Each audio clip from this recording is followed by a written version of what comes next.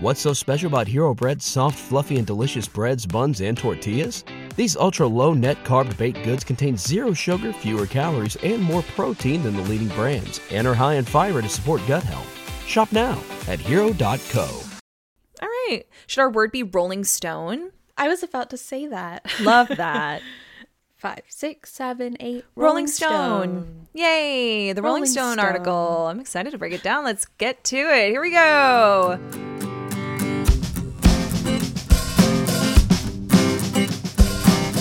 Hi, everybody. Welcome back to Gilmore to Consider with Tara and Haley. I'm Tara. This is Haley. Hi, Haley.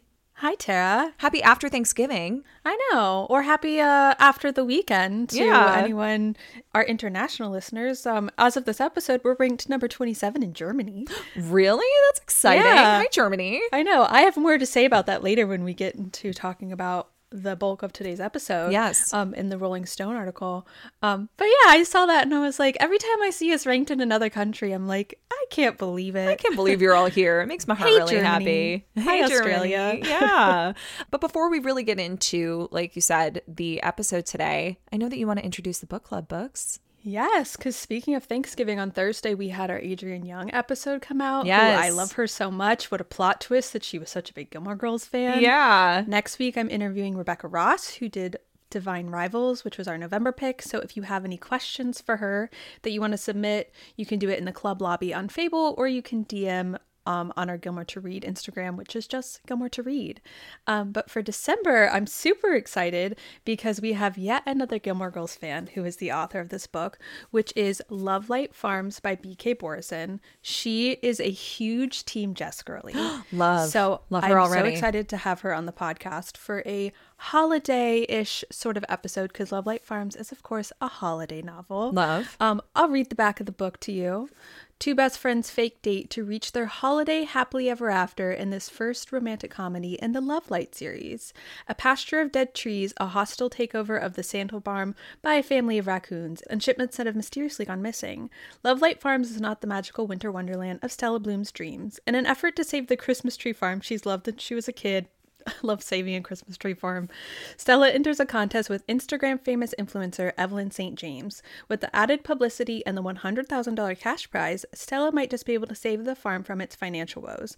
There's just one problem. To make the farm seem like a romantic destination for the holidays, she lied on her application and said she owns Love Light Farms with her boyfriend. Only there is no boyfriend. Enter best friend Luca Peters. He just stopped by for some hot chocolate and somehow got a farm and a serious girlfriend in the process. But fake dating his best friend might just be the best Christmas present he's ever received. How fun. And I've already started reading it. I'm like 50 pages in, and like she is such a funny author. Like I am like laughing out loud laughing. Laughing out loud laughing? LOLing? Yeah. Laughing out loud. Laughing out loud laughing. I am laughing out loud laughing. It's really funny. Like she is Team Jess, but it's giving kind of Lorelai and Luke vibes. It's a small town. It's Christmas time. It's very cute. I'm already super loving this book, and I can't wait to talk to the author about it because she has really strong Gilmore Girls opinions, and we love that. So like if you want a little holiday book, read this with us. For Reading is Sexy. I'm excited. I'm already loving it.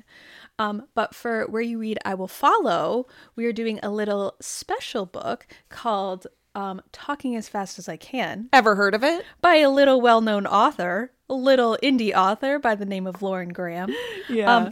This one's super fun because we are going to read it with our friend Tara. Tara's coming to read with us this month, and we're going to do like a special like Gilmore to Say, Gilmore to Read episode of Talking as Fast as I Can, going through the book. If y'all have any questions, whether this is going to be like your first time reading it or, I don't know, your 10th time reading it, I think it's going to be really fun to go through it together as a club, as a podcast, and then talk about it. And if you don't know what this is, it is kind of like an essays, memoir of Lauren Graham's time on Gilmore Girls in the past and talking about the revival and coming back to do it. And she has like a Gilmore Girls marathon and she talks about all of her thoughts about the show. So I think it's going to be super fun, especially because next year we're going to do the club a little bit different where You Read, I Will Follow, the books will be for 2 months instead of for 1 month because they're usually books that are a bit more dense, a bit longer, just to give people more time. And Reading is Sexy will stay the same. We'll do month to month and interviews with the author at the end of the month. But I'm really excited to read talking as fast as I can with you. Yeah, it's going to be a lot of fun. I haven't read it since it came out in 2016, so I'm very excited. And I'm really excited because I got this in Washington Depot when we were there. And it just felt fun to like buy it in like or real Stars Hollow rather than fake Stars Hollow, because Stars Hollow is fake. Correct. As much as we want it to be real. But it says with a new bonus chapter in it. Oh, that's and I exciting. don't think I've read the bonus chapter. I don't think I have either.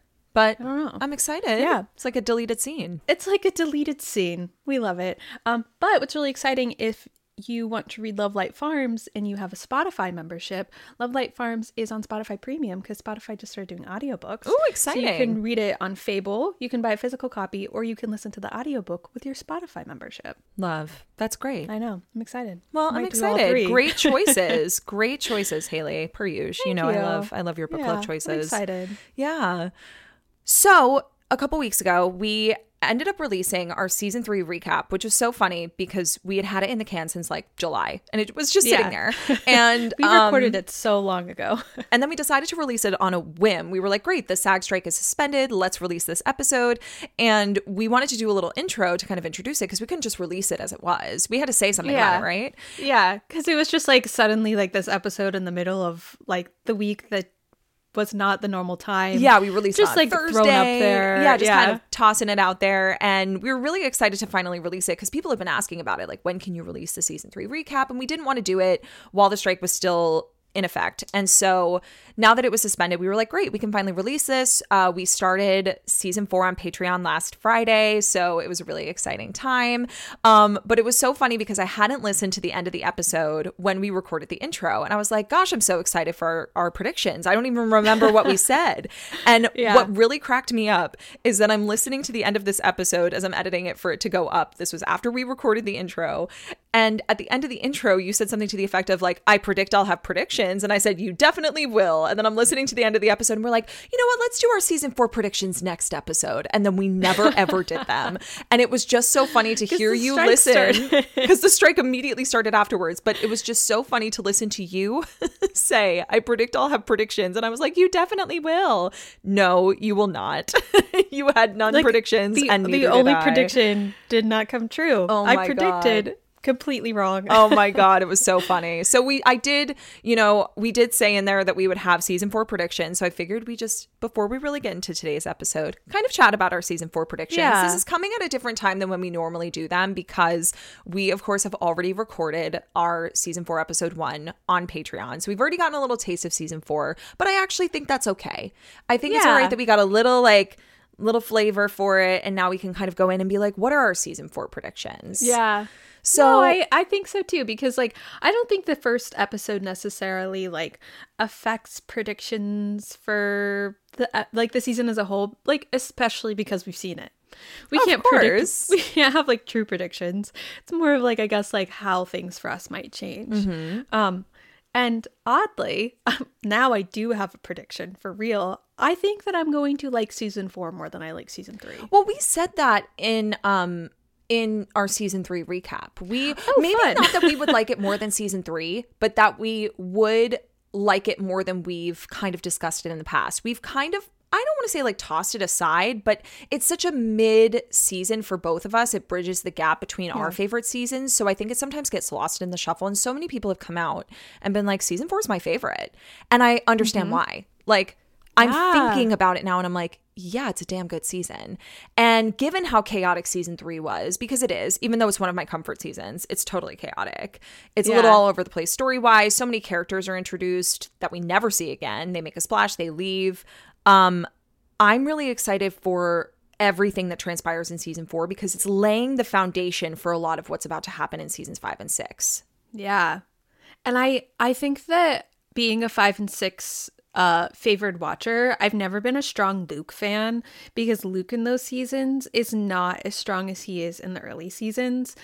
And after having watched the first episode, like, and rewatched it, I think that this season is really going to like make me love Luke in a way that I have been growing to love Luke in 1, 2, and 3 because I do watch 5 and 6 the most, and he is really disappointing as we get into those seasons. So maybe I'll be more disappointed when I get there. But I think that Luke's storyline, and I think, is going to like be the shining star for me personally, I think. He has a really strong storyline in season 4. Yeah. He I'm totally really does. interested to meet Marty. Yeah. We've met Marty. We know Marty. We know our pal Marty, but I'm interested to like watch that unfold. Something I talked about on Friday on the Patreon episode is that I'm really interested to go along and see how we see Rory's like internal conflict as it relates to like the breakup with Jess. And I think that that's something that I'm really going to watch for, is like how Rory externalizes how she's feeling, because I don't think she does. No, she doesn't. I'm also excited to meet Jason. Yeah. And to see Lorelai kind of have a love interest outside of the trio of guys. I mean, I know we have Alex. Oh, Alex. And I know we've had other like blips of other people, but we've mostly just had this trio of Luke, Christopher, and Max. And so to introduce somebody new who, like, arguably from what we've talked about in the past, was someone who was super compatible for her, I think it's going to be super interesting to watch with a more discerning eye. We're going to get kind of the fallout of Emily and Richard's tension with Jason. And so there's just so much that's about to happen. We're about to watch Lorelai kind of fall apart over, you know, this new endeavor with the inn. Rory's going to fall apart because she's not doing as well in school as she thought she was going to. Yeah. It's about to be a whole new era for the Gilmore Girls, and I am so excited to see it. More excited than I've been for something in a while. And I think just the oomph and the power behind not doing the rewatch for the last couple months is also very exciting. Yeah. And I also feel like it's really divisive, a lot of the things that happen, like the return of Jess, her like with Dean, though I think everyone is like on the same page about Dean. Jason, though. Jason is very divisive about people love him or hate him, or I don't know if people feel indifferent to him. Same with like about to get Asher, though I think most people feel the same about that. A lot of these things that I'm saying, I feel like most people feel very similar, but like at least with Jason and Marty, I feel like those are very divisive characters, introductions. But everything else, I feel like everyone's on the same page about Asher and Dean. Probably. If you're not, so intrigue, call in. So I know that one of, if not your favorite episode of season 4 is the Lorelai's first day at Yale. Yes. Oh my gosh. Like one of my favorite in the whole series. It's just such a good episode. This is like quintessential Gilmore Girls. Totally. Is there another episode that you're really excited about? Ooh. You know, I'm really excited for that like trio at the end. Like I think that like my predictions as far as like the trajectory of the season is like exciting in the beginning. I think I'm gonna like not feel as excited in the middle section when the Asher storyline starts to unfold, and then the end will pick back up with me because it's like Luke can see her face, raincoats and recipes, like all of those. Like I just tights. Yeah, like I meant like through those. Oh yeah, that trio of episodes is like feels like the same sort of trio that's in season 3. That it's just like so much happens there. Like there's just such good moments. Got the self-help tape. We've got Luke and Liz's wedding. We've got the inn opening. Like that's just such a good little trio before we get to season 5. Yeah, which I know you'll also be excited about. I'm very excited about it. Yeah, I'm trying to think if there are any that I'm not excited about, because there are so many that I am excited about. Ted Koppel's Big Night Out.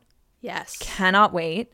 I love the tick, tick, tick, boom and all of that happens, the after boom. And then, of course, like you said, into Luke can see her face. There's just so much good here. Yeah. Also, in the clamor and the clangor. Ooh, yeah. I forgot about the whole Nicole when they break and the Luke, bells. and they break the bells, and he's living in a place in like Litchfield or something. I'm not wearing my socks. Yeah, when he says, I am not wearing my socks. I love that. Girls in bikinis, boys doing the twist. Yeah. Boys in bikinis, girls doing the twist. Precisely. Whichever one you want. Yeah, there's nothing so that like I'm predicting not liking. You know what I mean? Chicken or beef? Maybe chicken or beef. Maybe. That might be an episode that I'm a little bit like mid on. You know, we're also about to get a lot of Lane Kim storyline. There's so much that goes on for her. Like, this is a huge Lane Kim season. I'm very excited for her growth. Transformation. Yeah. What she goes through with her mom. She loses her boyfriend, but we never really see it happening. Yeah. It's like kind of inexplicably. Yeah. It's explained, but it's not really explained what he is. But then when they break up, we never hear about it. It just. Yeah. doesn't exist anymore. Oh my is God, I kinda know. Which is such a bummer, but well, here we are. Yeah, but I'm excited to go along because I feel like this is not the last good season of Lane, but it's like the last season where I feel like a major connection to what she's doing. Well, I don't know. I guess season 4 and 5 get a little muddled for me. When does she start showing interest in Zach? End of season 4? I think it's in 5. Okay. So we have a second before we get there. Because You Jump, I Jump, Jack is when they go on their first quote-unquote date. Okay. But it's also when she goes to Sophie Bloom is in 5. So, like, there's that aspect of it. But it's like Lane as herself, I feel like, is the strongest in 4. In season 4, yeah. Ooh, interesting. I can't wait to get into it. We're going to have so much fun. Yeah. The one thing that we didn't address was the coffee count of season 3. Oh my gosh, what was it?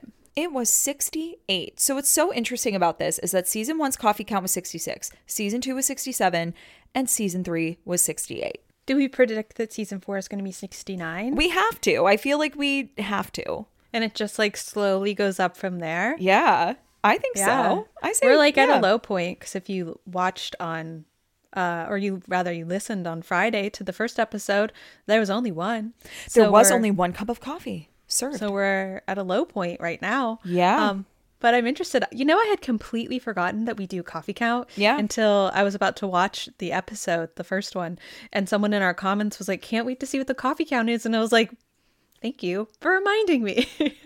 Honestly, same. Yeah. Yeah. It's fun though. I know. I'm going to predict 69.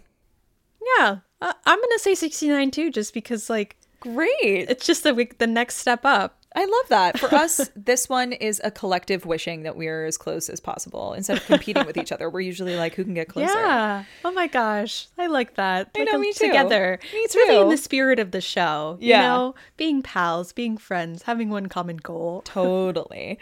So those are kind of our loose season 4 predictions. I'm really excited to see where those fall. We didn't really give any least favorite episodes or where we think like our least favorite rankings will fall. I think because we both are so we're both more unfamiliar with this season than we are with any of the others. And I don't think that there's any that like stick out to me as like episodes necessarily, maybe storylines I don't like. Sure. And so because I don't watch it as much, I'm know more of storylines that I don't like rather than like episodes as a whole. Right. I'm really interested to see like which ones are no plot, just vibes, because there's always one that just like, what you doing here? Like, you have no bearing on what's going on at all. Totally. Which actually, talking about that makes me really excited to get into the bulk of today's episode, because so much of like that idea of like no plots, just vibes really rang true for me in the Rolling Stone article that Amy was interviewed for. It was published on October 25th, earlier this year. Last month, so like a month ago. Yeah. And it is titled Why Gilmore Girls is the Ultimate Fall TV Show. Yeah. And Amy said a lot of really interesting stuff in this article, and we were like, why don't we just have an episode about it and talk our way through it? I know, there's so much to unpack here because they really ask questions that I think we've kind of posed on our show here. Right? That's what I felt. Like, so much of what was going on in this, I was like, what was your source material? I know. Not that we're not asking questions that anyone wouldn't ask watching Gilmore Girls. Yeah. But it just felt so much like these are a lot of the things that like or like reasonings why we did an autumn matter and how to have a Gilmore Girls fall.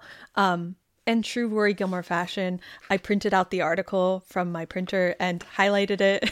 Of course you with did. Key moments that I wanted to talk about. I love it. I love it so much.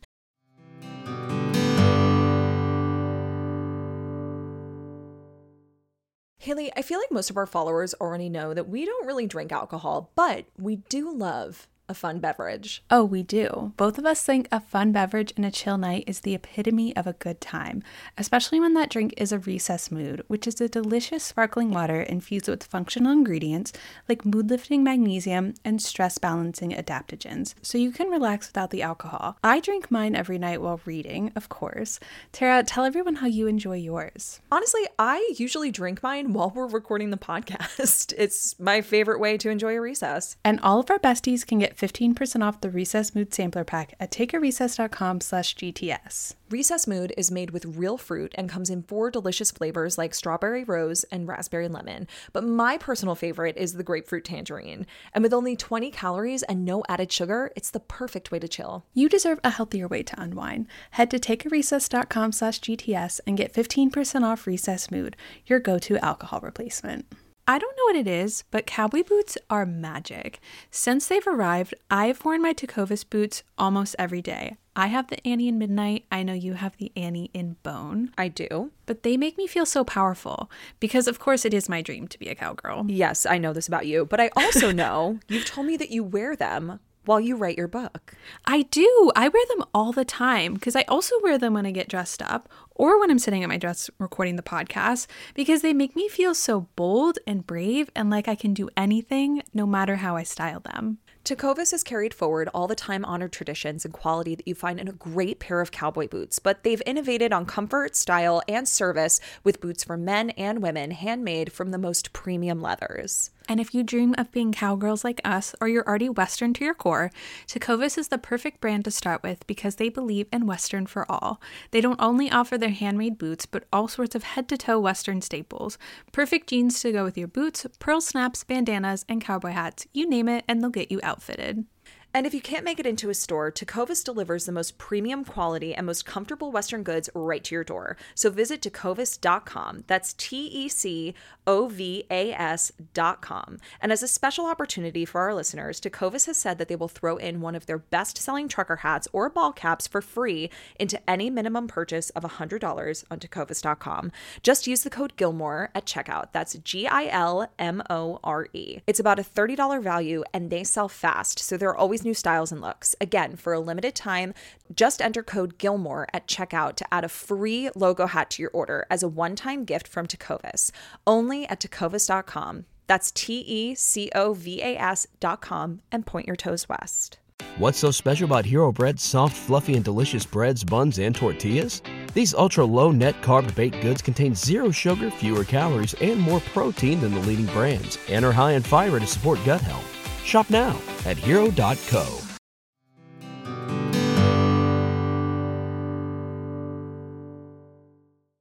Well, one of the first questions that's kind of posed and answered, well, it's posed in the intro, it's answered later in the episode, is if Gilmore Girls was intended to be a fall show, which I think has been a question that we've posed, especially as we're in the midst of the fall season. Like, did Amy really intend for this to be comfy, cozy, comfort food, feeling like you're eating a bowl of soup kind of show? You know what I mean?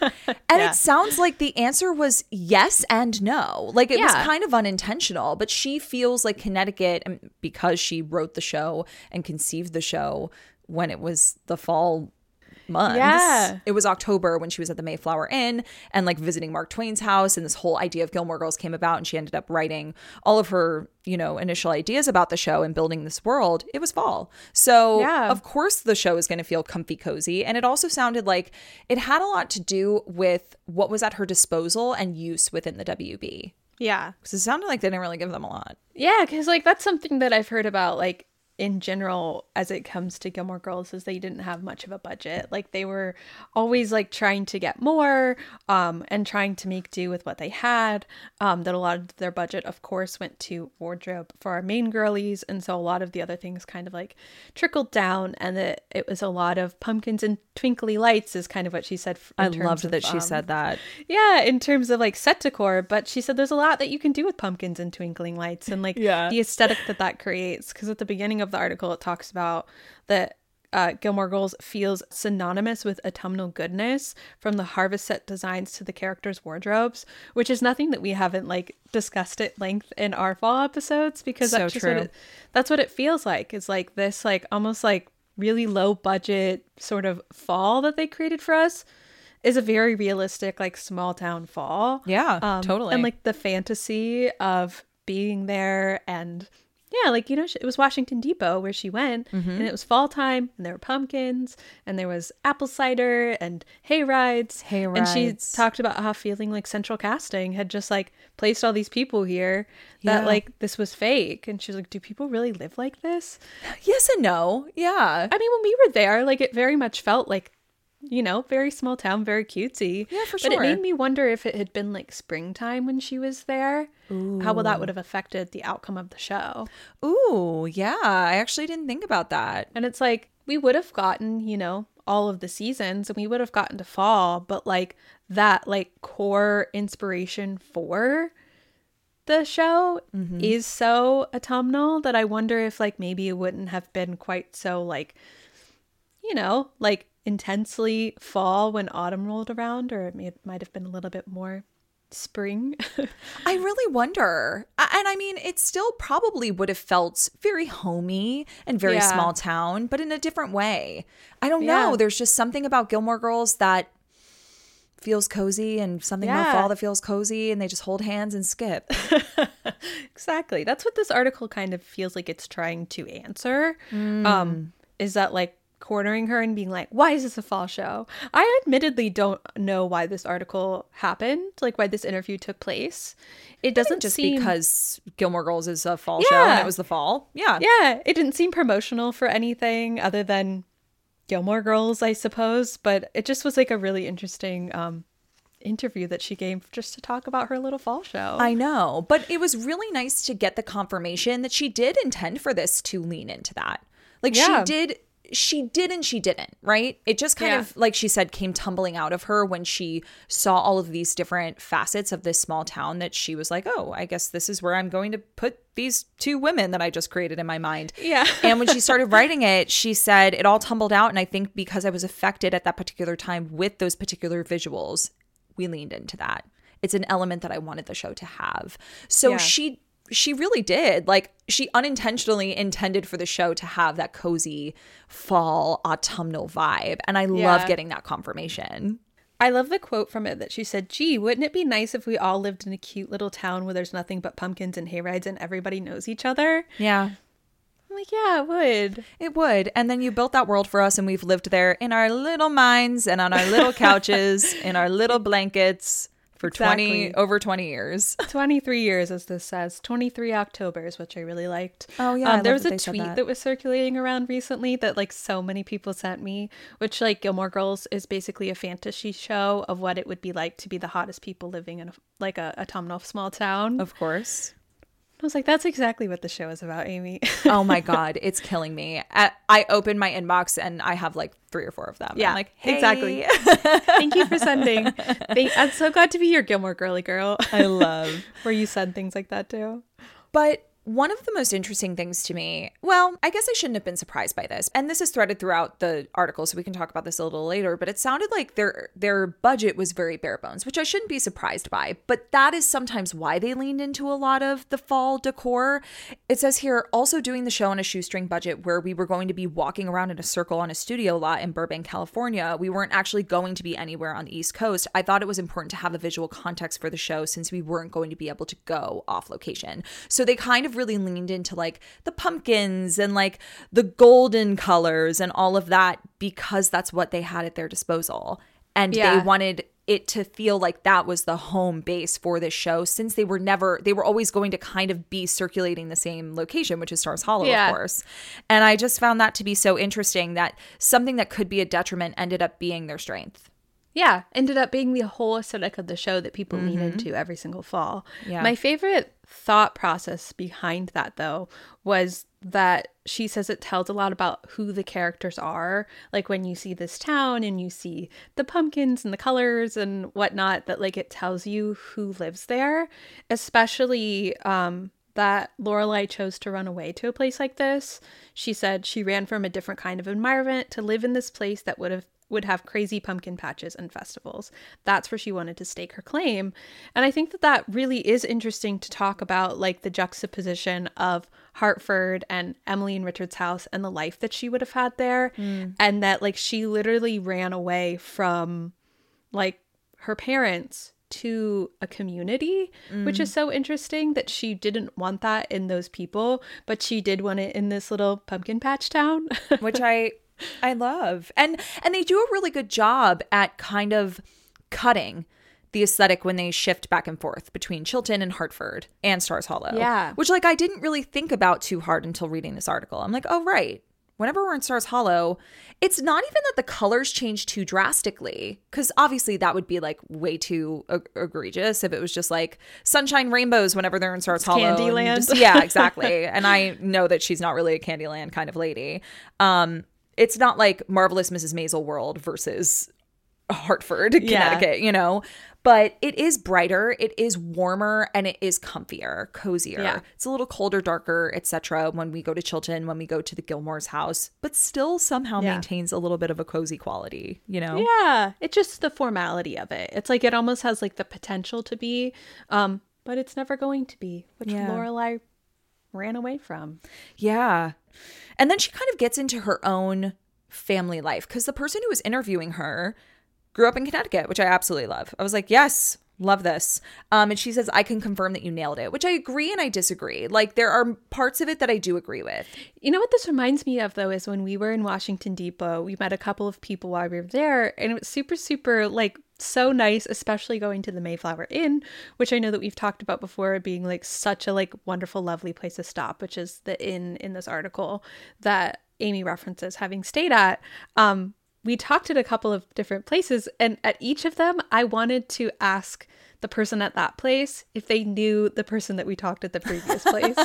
Like when we talked to the bartender, Jordan, who, shout out to Jordan, she's so sweet. Love if her. like she knew the person at the bookstore, because I really wanted to know how much like a small town like this really would know everyone, if like they all went to high school together, like they were different ages, but like I just wanted to know. I was like, do you guys know each other's gossip, each other's drama? Like, if we mentioned her name, would you know it? Yeah. I want to know about all of you. I know. I just want to sit there and get the rundown on the town. Yeah, which is probably like why Amy went there and immediately was like, maybe she asked them, do you know the person at the bookstore? Yeah, and they were probably like, What's yes, I her do. They're actually my cousin. Exactly. No, but one of my favorite things about all of this is like that she called Gilmore Girls an aspirational show, or it had an aspirational aspect to it, which I felt like was so interesting, not because it's like aspirational in the sense of like, you know, like in Gossip Girl, you're like, oh my gosh, I want to wear cute clothes like this. I want to go to New York City. I want to wear a headband. I want to like scheme with my ex-boyfriend for my current boyfriend, you know, like things like that. Yeah. But like or it's like a career vibe. Like, you know, like I feel like there's different ways that a show can be aspirational, but this one was an aspirational aspect that like, I could have a good relationship with my mom. Yeah. And I thought that was really interesting that she framed like the connections that you could have with people like that as part of the aspiration. Yeah. That it wasn't, I mean, I think that there is a level of aspiration of like wanting to go to Yale, because so many people from the show say that they wanted to be like Rory and go to Yale. But, or like you want to open a small business maybe. But like I think it's interesting that she saw the aspirational aspect of being like, I could be close to my daughter. I could be close to my mom. Like, that sort of thing. Yeah. And what's also super interesting about that and kind of the world that she created to be aspirational is that I didn't realize that I knew that Amy had been born in New York, or at least Amy's parents came from New York, and then they moved out to California. But she considers herself to be an East Coaster. Yeah. Which I was found so interesting. She says here, as soon as I got to New York, I was like, finally, I'm home. And I was like, wow, I didn't realize that she felt so at home here, because it sounds like she spent most of her life in California. She did. That was like we talked about in her episode, is that that's where she grew up, and she called it like a town of like beige and brown or something. Yes, like exactly. That. She says that in this article as well. She said, it was a cruel cosmic joke that I was born there. I'm an East Coaster, and they put me in California to make my life miserable and to make sure that I had something to hold against my parents for the rest of their lives. Yeah. But then she really talks loves about that. going to not just New York, but coming back to the East Coast and going to small towns, and says, but you go to these small towns and they just envelop you. It suddenly feels like you want the family to get together at Christmas and all be in the same house, when that's typically a nightmare. When I get out of the small town and get back to Brooklyn, I'm like, I'm crazy. I don't want my whole family in one house together. But when you go to Connecticut, it just feels like that's what it should be. Home, family, closeness, friends, and everything smells like apple cider. It has warmth and a happiness to it that I think people in an unhappy world gravitate towards. Yeah. And that's the thing, is like we just had a conversation with someone right before we got on to record this episode where they were like, I just want to put this on at night so I can feel some sort of comfort before I go to Yeah. bed. And I think that that is what this show has brought to a lot of people, is exactly Yeah. what she says at the end of that paragraph. It has a warmth and a happiness to it that I think people in an unhappy world gravitate towards. Our world right now is very, very fragile. She says that later in this Rolling Stone article. And so to have something that feels like home, that feels like a home base and feels comfortable, I think is part of the reason why people not only watch this show in the fall, but that's why people watch the show year round. Yeah. That's why they have it on a loop, because it feels like home. And that's the energy she wanted to create here. Yeah. Well, that's what's so interesting in our last episode, or the last one was Gilmore to Read with Adrienne Young, which like I had no idea she was such a big fan, but she said the reason that like she has become so obsessed with it is like 9 years ago or something, she was so anxious. She started watching Gilmore Girls every night before bed and couldn't fall asleep without Gilmore Girls. And like, that's not unique to her or to either of us. It's like, there is a strong contingency of not only our listeners, but just people who watch Gilmore Girls in general, who like fall asleep to Gilmore Girls. That's like a brand of like listener. yeah. Like there's like different tiers of listeners, I guess. It's like people who like watch casually, who've seen it a couple of times, people who watch during the fall in the background, people who watch religiously in the fall and like that's their rewatch, people who watch year round. And then I think there's the people who like can't fall asleep without these girls' lives falling apart as you drift off to sleep. Yeah. And I feel like that's so common because, yeah, we did just talk to someone who like she moved and she's going through a stressful time. So she was like, I picked up Gilmore Girls because that's my comfort. That's my comfort food. And it's so interesting that a show like that has come from someone who is self-identifies as being so cynical. And that's what she talks about all the time. But she did say that like in like an unhappy world, people gravitate towards this world. And I'm like, is that like your fantasy that like that there might be this cozy place that you haven't yet discovered that like might not have the cynical like feelings that you have towards the world? I don't know. Well, I think that is, you know, her idea of what Washington Depot was, is that she came from such a cynical place, maybe mentally, physically, you know, in the way that she talks about California. And she was kind of dropped into this world and she was like, oh, this is lovely. This is so wonderful. I love nice. this. What if I could create this for people all the time? Yeah, she said you don't have to feel horrible for 45 minutes, which is like the length of an episode. It's just funny that like such dramatic things happen on this show. There's so many episodes where like they're not feel good, but at the same time, we go back to our comfy, cozy town every single time. Well, it's funny that you mentioned that because, you know, they go on in the article to discuss the fact that original fans loved the show in the WB, but then a whole new generation of viewers found Gilmore Girls on Netflix. And now some people are even discovering it on TikTok and on Instagram, like social media. And she asks Amy, you know, what do you think about the ways people are finding Gilmore Girls because of evolving technology and media? And she goes on to talk about how it's so funny because this show is not a technology show at all. Yeah. Like they maybe had pagers. But what I really love that she talks about here, kind of like what you were saying about like you can escape from the show for 45 minutes. She also goes on later in the article to talk about how the structure of television and the way we consume it and the way that it's produced is different. And that it's connecting with people across generations. And she was so surprised by it because they had 22 episodes to tell a story instead of 8. And she says here, we were very stingy with the plot of Gilmore Girls, very stingy. We doled it out slowly by design, and that is also not necessarily the way things work or the way people consume things these days. And that I think is kind of why it is a comfort show, is because we have talked about episodes that are like no plot, just vibes. And of course. It sounds like that was kind of by design because she was like, we had 22 episodes to tell a story. So you don't get like, you know, absolutely overwhelmed or a tsunami of drama in one episode. I mean, some of them are very drama heavy. Some of them we are drowning in drama. 1000%. But not like Marissa Cooper on the side of the road sort of drama. Correct. Yeah. And that was even of the time, right? But think about now. Now everything is so heightened. And with Gilmore Girls, even when things are heightened, a slow simmer. It's still a simmer. Totally. Yeah. Well, that reminds me of what we were talking about with Eli Ralla, who is a guest at our live show, who we definitely want to come have on. But she was like, it's hard to like spoil too much of the show because it's just people living their life. Yeah. And that's really what we're watching. It's like, yeah, we get so many episodes that are like no plot, just vibes, or like really low plot, lots of vibes. And then like we've had a couple of episodes were like, this is so plot heavy. Where are the vibes? Yeah, way too plot heavy. No vibes. But there's so many episodes that make up for that like I feel like even like season 4 episode 1, which we just watched, feels so like plot building. Like we're like inching to the plot, but it is major vibes. Yeah. And that's what I love so much about it is like you're right. Like that's really what it is that we're just watching people's lives unfold. Yeah, like, totally. These are the days of our lives. But I love that people are connecting with this show now.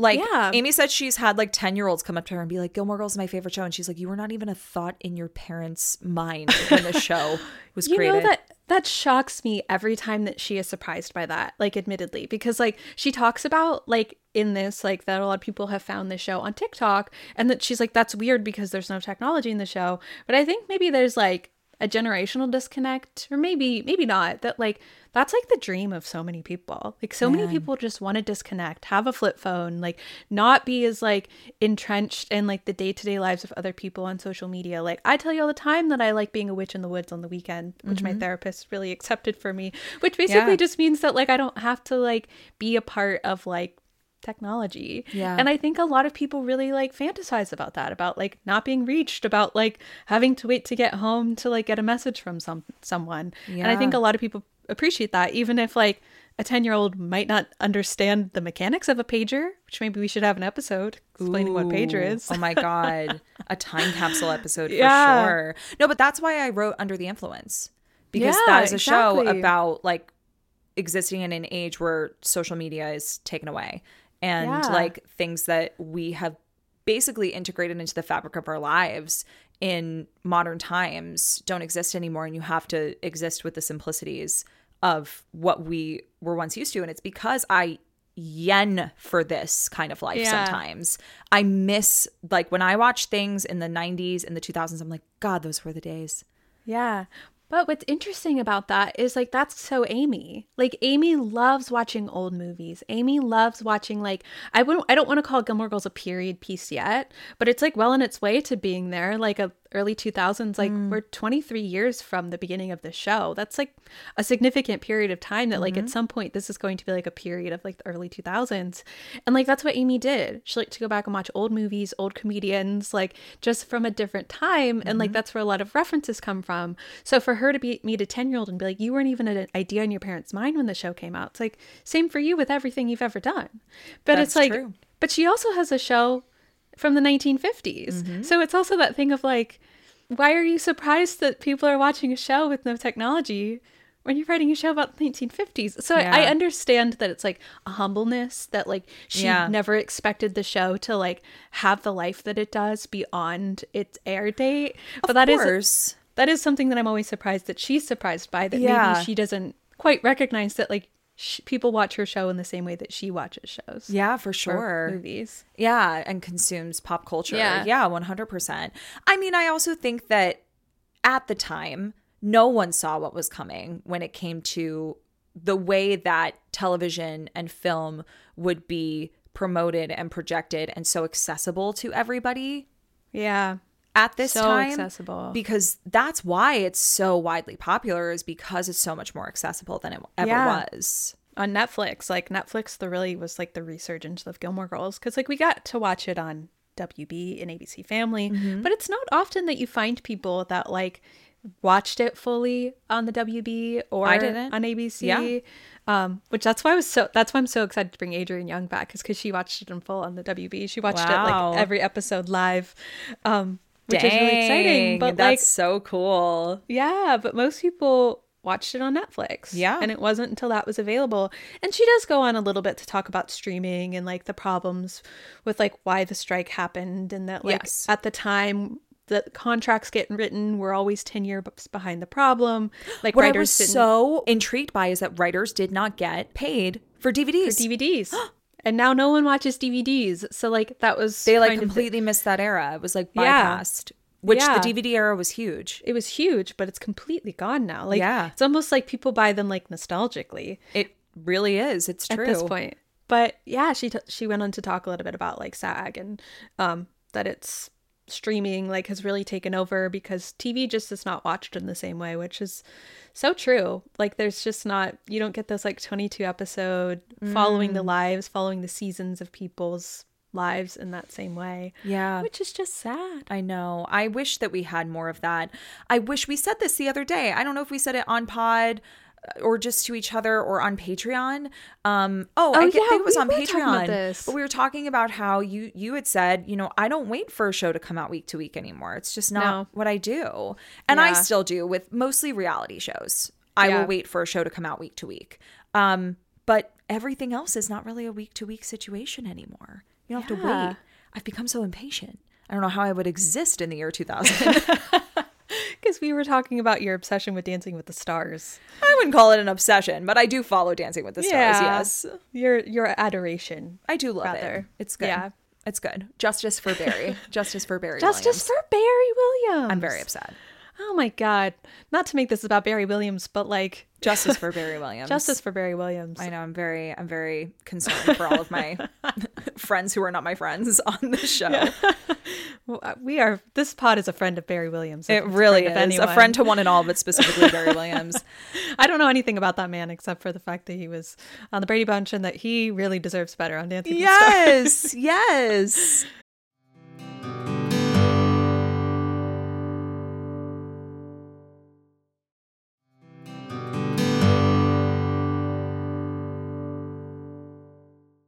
But anyways, back to this. I will say there's a lot of moments that Amy talks like Lorelai, and I can feel it so presently. Yeah, of course. Like when she says, well, I'm very self-absorbed, so I really just think about myself when it comes to writing the revival. Yeah. And I was like, okay, Lorelai. I know. But I did appreciate her kind of confirming, like, I wrote this because I didn't get to finish my show. And I was like, amen, babe. Yeah. But I'm really curious about what she says here about the last 4 words. She said, when we got that revival together, I felt like I had to finish it. I opened my big fucking mouth and said, I know the last 4 words of the series. Maybe Amy, shut the fuck up. It became such a thing that I was kind of like, I think I've got to follow through on my big mouth promise. So I wonder, had she not told anybody about that? Because the last 4 words, I feel like that's all we've heard about, right? Yeah. But we knew that a long time ago, like when the show was still airing. Yeah, but like, I wonder, had she not really said anything to anybody, if she would have ended it differently. Oh, she almost was like, maybe not. Like, maybe she could have come up with 4 other words. Like, she's not necessarily beholden to it, but if she would have had the opportunity to come back and do that in the way that the lore suggested she needed to. Yeah. My favorite line from that was, maybe Amy, shut the fuck up. Oh, I love telling past me to shut the fuck up. Do you know how many times I've listened to things that I've said, especially on this podcast in the past, and been like, maybe Tara, shut the fuck up.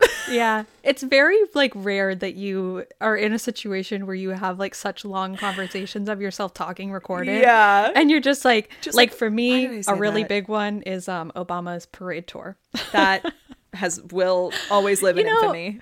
Not to like segue, but I was talking to my therapist about this yesterday where I was like, sometimes I say really dumb things and it ends up in front of thousands of people. How do I feel about that? And she was like, it just happens. You just move along. Everyone says dumb things. And I was like, yeah, but not like this. But like in front of, well, I said this at the live show, and I think I may have said this on air after we did our live show. When we do this, it feels like it's just you and me. Yeah, definitely. Like, I know that there are people listening. I guess. But I don't think about it too hard. And I think I maybe should think about it a little bit harder sometimes.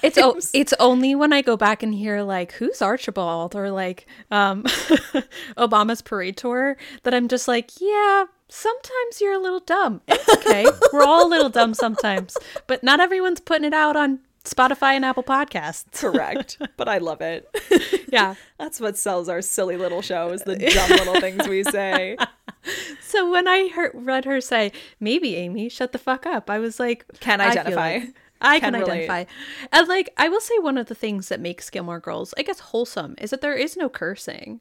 Which we know Amy loves. I know. Well, because Maisel is just chock full of them. Yeah. But you know, you posted this, I think, on your Instagram story recently because you were watching the Did pilot I? episode, right? You were watching the pilot. Yes, I And was. it's silently. when Lorelai, yes, you were watching with subtitles, and Lorelai says to Rory, hey, I thought I got to be the bitch tonight. And you were like, I'm so glad that they did away with this. And I was like, me too. Yeah, I remember us talking about that when we first Covered the pilot. Yeah, on Patreon, is that like the tone of the show was so aggressive. I would say even in the first couple of episodes, like Luke was so aggressive, and like Lorelai saying like, hey, I thought I got to be the bitch today. It's like, whoa, where's this energy coming from, me dear? Yeah. And so like that was something that like it just felt wrong. It felt too aggressive from the show that I know, and something that this article kind of ends on, because I know we have a lot more to talk about than the end, is that this is a really gentle show. And I agree. I mean, there's a lot of drama that happens, and you know it's my favorite part. But gentle like, drama. It's a gentleness to it. It's like, not that I'm saying that like cursing is not something that can come across in like a, you know, easy, non-offensive way. Sure, like, yeah. I more so prefer to use it as like a emphasis to a word rather than in a derogatory way. Kind of makes me uncomfortable when people use it derogatorily. But yeah, like the show doesn't have it on either of those directions, and so I think that there's a part of it that like it spans a large swath of ages, because even if there's things that they're talking about that might be a little bit questionable for an 11-year-old, just in terms of like content of like talking about maybe as they get older, like infidelity, talking about like sex and things like that. But like, I don't know, maybe it's time to introduce it, but they're not cursing. But it's palatable. Yeah. It's like being introduced, like you said, in a gentle way. Like there were so many things that you and I watched growing up with the show that I did not understand. Oh yeah, other shows. But I just mean like so many scenes that we watched in Gilmore Girls that we didn't understand what they were talking about. Yeah. If you thought climbing through that window was hard. I still don't know. That's one of the biggest questions I have for Amy Sherman Palladino, is if she meant the innuendo of if you thought climbing in that window was hard. Oh, she It's may like, not have. It's true. But the rest of the line was climbing out would be equally as difficult. yes, exactly. Well, that's what we all thought it was. Yeah, Until but we, I don't know. you know, became women and we were like, wait a minute. We're like, wait a Hold minute. on a second. But a lot of what the rest of this article is about, besides the SAG and WGA strike, which you did talk about, is about the revival and about the possibility of more. And you know what I found the most interesting is, of course, like Amy is gung-ho, Lauren is gung-ho. I believe it says Scott is gung-ho. Alexis was the one to be like, I don't think we need more. And I agree with Alexis Bledel. Well, you know, it's interesting. For her book, Lauren Graham was on a morning show. I don't know which one it was. It was one of them. There were two people talking to her, and it was in the morning time. And she was talking about the revival, and that like she is always, you know, open to the possibility. She loves the character. She loves the writing. She loves working with Amy. But there's always the question of exactly what you said and what Alexis feels is like, is that something that we need to revisit? And that's always the question that we have. Would I watch more? 1,000,000,000%. Of course I want to go back to my cozy little town. Yeah. Do I think that the story needs to like be at rest? Potentially. I think that I'd rather see a prequel than a continuation. Oh, a prequel would be so good. But yeah, I just think part of it is, I think the reason people ask is because they're always like, maybe, perhaps, and they like did it once, and it's like, why would they not do it again? But no one has ever been like, no. Like, there's always been like, I'm open. Like, she said so. Amy has said so, that like if she wakes up in the middle of the night with the right thought. She did mention something about like because they were all in Texas for ATX, and she said everyone got along and everyone liked each other, which is nice. That's wonderful. She said it would have to be something like that, where her and Lauren are stumbling drunk out of a bar and they just feel like it's the right moment, which is an interesting time to have right moment.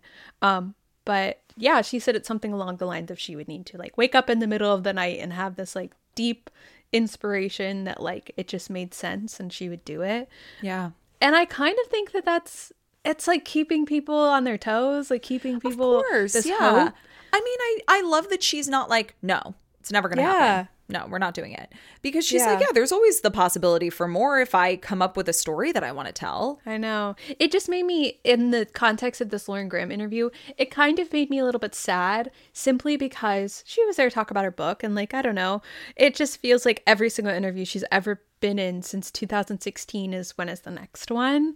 Yeah. And it's like, she's like, there's no formal conversation. Like, of course I love this show. And that's kind of what it is. But it's like, how many times these people got to hear it? You'll hear it. You'll know if there's a formal conversation. They'll announce it. Yeah, totally. Yeah. So something about it made me sad. Yeah, she I totally have her interview. Couldn't have kind of her moment. Yeah. That's hard when you are part of something that's so successful, and especially in the ways, and they talk about it in this article, how she and Amy kind of marvel at the ways in which this show just continues to get more popular as time goes on and as they move farther away from the show actually being produced. It's hard when you are a part of a hit like that and to move away from people asking questions like that. As many of you know, Matthew Perry just passed from Friends. Yeah. Very heartbreaking, very sad. Peace, Matthew. But he did talk about, before he passed away, and obviously it was unexpected, when I pass away, I hope Friends is like down there on the list of things that I've done, but that was really hard. How can you really, when you are so widely known for something, and I'm not saying that he should only be known for Friends. He did a lot of other brilliant things, not even just acting wise. He did a lot of other brilliant things in his life with how much advocacy he did for people who were struggling with addiction. But he wanted to be remembered for being that advocate and for being that friend, for being funny, for like all of the ways in which he is going to be remembered. But Friends is so high up on that list, and I'm sure he was always asked about Friends for the rest of his life because that was such an iconic show. And so it's hard, like when you find success with something like that and you're trying to do other things like write the book or, do something else for people to not ask. Yeah. It's hard. It's hard for that to not hijack the conversation. Yeah. And like probably the same with Amy. I'm sure every time she does something for Maisel, she's probably asked about that as well. I wonder, because Maisel was such a hit and kind of stood on its own in a lot of ways, because there are several people who I've spoken to who did not know Maisel and Gilmore Girls were written by the same person. Ooh. But anyone asking her about it, like... Yeah, probably knows. You're right. Probably knows. And like maybe not. Maybe she's the one who gets away and it's the actors who get pigeonholed in this project that is like so beloved. Yeah. And what's so interesting is what I was talking about earlier is like that we were like ranked very high in Germany, is that like at the end of this article and like when her and Lauren are like just marveling at the fact that like what the fuck happened here, like how did this like low budget show become one of like the biggest like network television TV shows too, or I guess it's not network television technically, or it's one of the biggest TV shows at this point and is so beloved, especially because the quote that she said is, "We just lose money on Gilmore Girls because there's no overseas viewers. It's just about two girls. Who cares about the girls?" is what she was being told at the time. And it's just interesting that that is pulled from that because like not just the show, we have tons of overseas listeners and like people all over the world who write in, call in, who love this podcast. Mm-hmm. And it's like all because it's rooted in this TV show. So this very, very tiny example of our show, of like the full reach of this TV show, like mm-hmm. beyond what it was. It's just so interesting because they never could have predicted it. I know. And again, like that kind of harkens back to the reality that like no one could have seen the accessibility that this show or that any show has now at this point so that it could be so widely loved across the globe, right? Yeah. But it's just so fascinating to me that that's what they were being told. Yeah, I know. And like it probably may have been true. I'm not saying they were lying, but that like there are so many people internationally who absolutely adore this show. Yeah.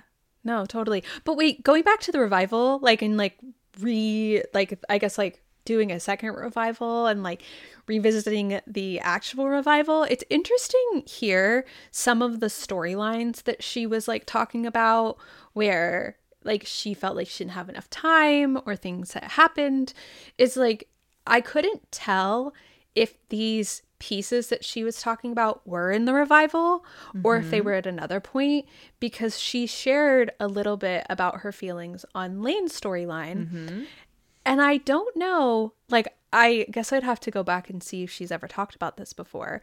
But, like, if she felt at the time within the series that she didn't like Lane's storyline, or if it's specifically a season 7 thing, or if that moves into the revival as well, because that was what she said. Yeah, she says something to the effect of like, you know, I never really loved the way that Lane's storyline shook out. And I don't know. She apologizes to her friend Helen. Yes, who Lane is based on. And I don't know if she means, like you said, with, you know, everything that happened in season 7, but she had an opportunity to rectify that. I know. And she didn't take it, which I'm very surprised by. So yeah, I wonder if it's in hindsight, like now seeing the revival play out. And I mean, I know Amy's not on social media, so I don't know what she hears, what she's aware of, what she knows that the fandom feels. But that we're all very disappointed in the way that Lane's storyline shook out, not just in season 7, because we could at least blame that on those writers. But in the revival, we were like, what do you mean? She's just like, you know. Somewhat in the series. But like, yeah, of course. I just couldn't tell where she was coming from, because this was the only storyline that she came up with that, or like offered up, that like she wished she had done more for, or like had different ideas, or said there wasn't enough time for. And that's okay. And so, you know, I have to imagine that if she felt that way when the revival was happening, that maybe she could have kind of played on that. But it's okay to revisit and go, wow, I really didn't do that character justice in the way that I thought I was at the time. I mean, again, we're talking about like 20 plus years in the future that she's looking back and going, damn. And that we do that as well. I know. And that was like what I wanted to like kind of figure out, is if it was from season 7 to revival, or if it was like her own writing, or if it was reflecting on the revival. And like how like where it was that kind of feeling started. But I like that she feels that way, because we all feel that way. Yes, it was really nice to hear that she felt that way. Yeah. But what I felt to be the most interesting is that there was a storyline that she said she had that she didn't have enough time for. And I felt like this was probably in the revival. That really was the only place that this made sense. She said that there was not enough time, but there was a 10-minute musical. Might I add? I was just about to say that, but yes, carry on. Was that there was this plot line that Mrs. Kim was going to be managing a K-pop band. And I was like, what? I find that so fascinating, because she does say here, this was years before I even knew who BTS was. I sort of feel like, God damn it, that K-pop storyline would have been so cool. And I'm like, where were you going to put that? I imagine in the revival. It has to have been. Right? And it's like, the thought of that, because like I feel like in order to give Mrs. Kim this like real fleshed out, like meaty sort of story, it felt like, to be the manager of a K-pop band. Like, is a K-pop band rolling through Stars Hollow? Like, would they perform? I don't know, because, you know, after the way that she, you know, kind of takes charge of Lane's band and that tour and everything, and she kind of like puts her hands on the wheel of that, you know, it would have been really interesting to see her choose a new career path. But I just feel like that would have been out of character for Mrs. Kim. Yeah, I mean, it just feels very out of pocket. She does, but it must have, it had to have been a revival plotline, because I think adding that into the initial story would have been kind of out of the blue. Yeah, it wouldn't have made a ton of sense. But the thing to that is that I feel like with an added Mrs. Kim plot, there has to be a Lane plot line that you're right. it corresponds to. And so I wonder if that was where the time didn't make sense, is that they would have had to have given more time to Lane if they're giving more time to Mrs. Kim, just because of the corresponding nature of the mother-daughter relationship and how it plays into the show. But immediately I was like, I would love that, because like I love Blackpink. And so just like the idea of like who Mrs. Kim would have been managing, like how that would have played out, like I don't know, because like K-pop is its own beast. Yeah. And so I just am so fascinated to how that would have played out in the show. Yeah, me too. I'm really curious how they would have integrated that into the show and how they would have explained her journey there. Because I do agree with you. It could have been very exciting, but I just feel like Mrs. Kim managing a K-pop band feels so out of pocket for the actual tone of the show. I know, it didn't but make a lot of the revival sense. felt a little out of pocket for the tone of the show, because it was taking place in 2016. So maybe it would have fit right in. I don't know. I have no idea. I don't know what they would have taken away. Hopefully the musical. Maybe we would have done away with the musical as a whole and the K-pop band would have been coming to town. That doesn't feel right. Amy does not turn down a musical, I don't think. That woman loves a musical. Yeah. It's just so fascinating that like of all the things that she decided to reveal, because like she doesn't talk about what she would have wanted in season 7, which is really fascinating that Lauren Graham, she said in this, called her every week during season 7 and said, this is what I have to say this week. I had never heard that before. I hadn't either. That was so fascinating. So fascinating. And so for her it broke my heart that she was like, it was really sad. Watching season 7 was too hard. Yeah. And I was like, man. I would feel that way too. Oh, I would totally feel that way. But I will say too, that sad feeling, she has never been like, this is what I think should have happened, because she respects those writers enough to let their story hold up to what it was. And I don't think that she's ever shared like, I wish this storyline would have been there. I had this idea about this. And so it's interesting that the only real like nugget we've ever gotten was that like there was going to be a K-pop band that was going to be managed by Mrs. Kim, which, hey, would have been fascinating to watch, but would have been. Yeah. And I'm also really curious to know if there were other things that ended up on the cutting room floor. That's exactly where my thought process went to. The revival. I was like, what other things? What else did we miss out because we had to put this musical in? We could have had one more winter episode. Yeah. There are more seasons. There's like, after we go through the 4, they just repeat again. Yeah. But I just loved that she did a fresh article about this. I feel like it's been a minute since we've had like a really strong and solid Amy perspective. Because as you all know, we did an Amy episode back in the spring and it was really cool to kind of dig deep, but we didn't have this kind of info. I know. A lot of what we had was recent, but not like a month ago recent. Not like a couple of weeks ago recent.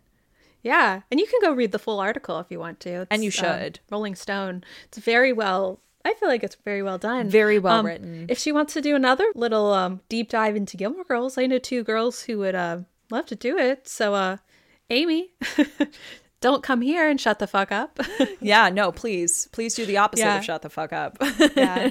I do want to end this with her final thought, yeah, which is that she said something that's going to bother her for the rest of her life is that Lauren Graham was never acknowledged for her work. Awards-wise. Yeah. Yeah. I was going to say, she's definitely been acknowledged for her work. Please see the last several episodes we've done.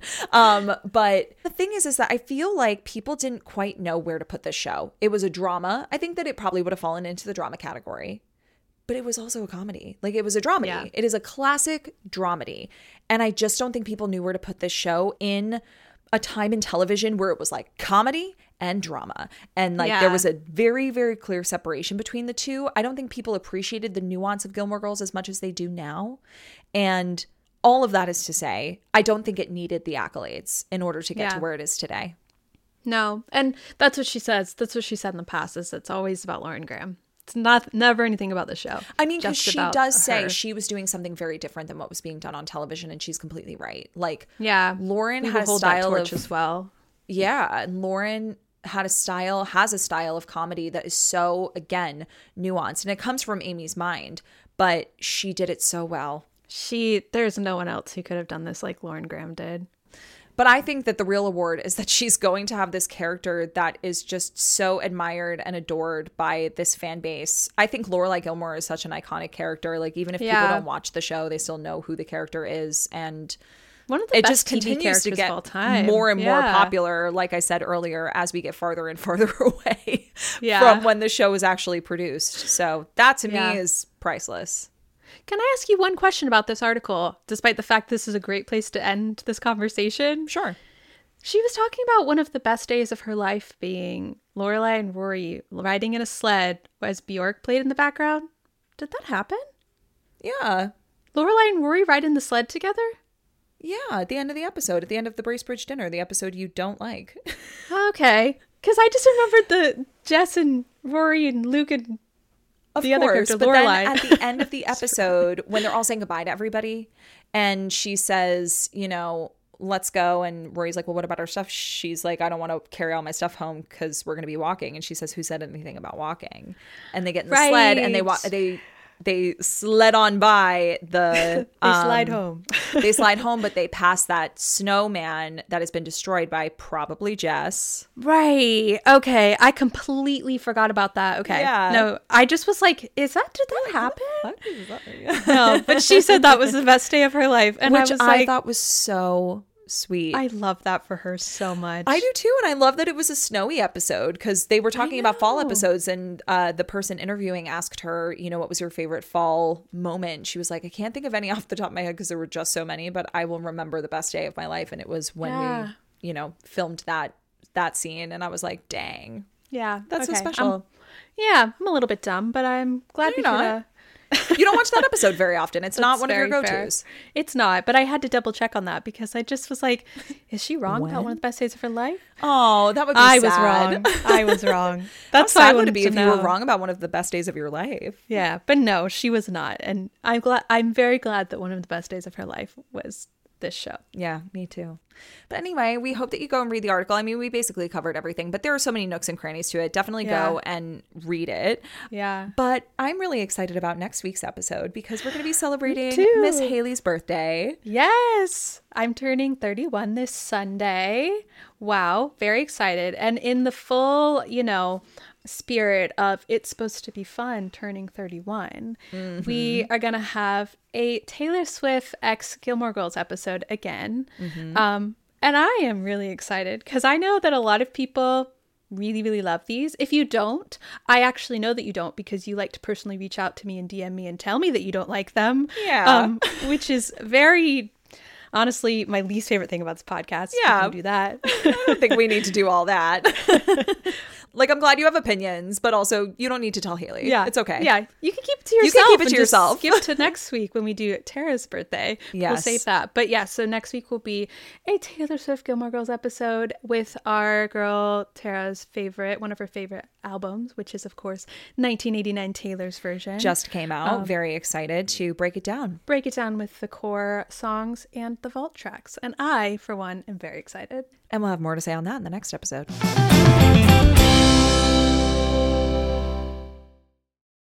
What's so special about Hero Bread's soft, fluffy, and delicious breads, buns, and tortillas? These ultra-low net-carb baked goods contain 0 sugar, fewer calories, and more protein than the leading brands, and are high in fiber to support gut health. Shop now at hero.co.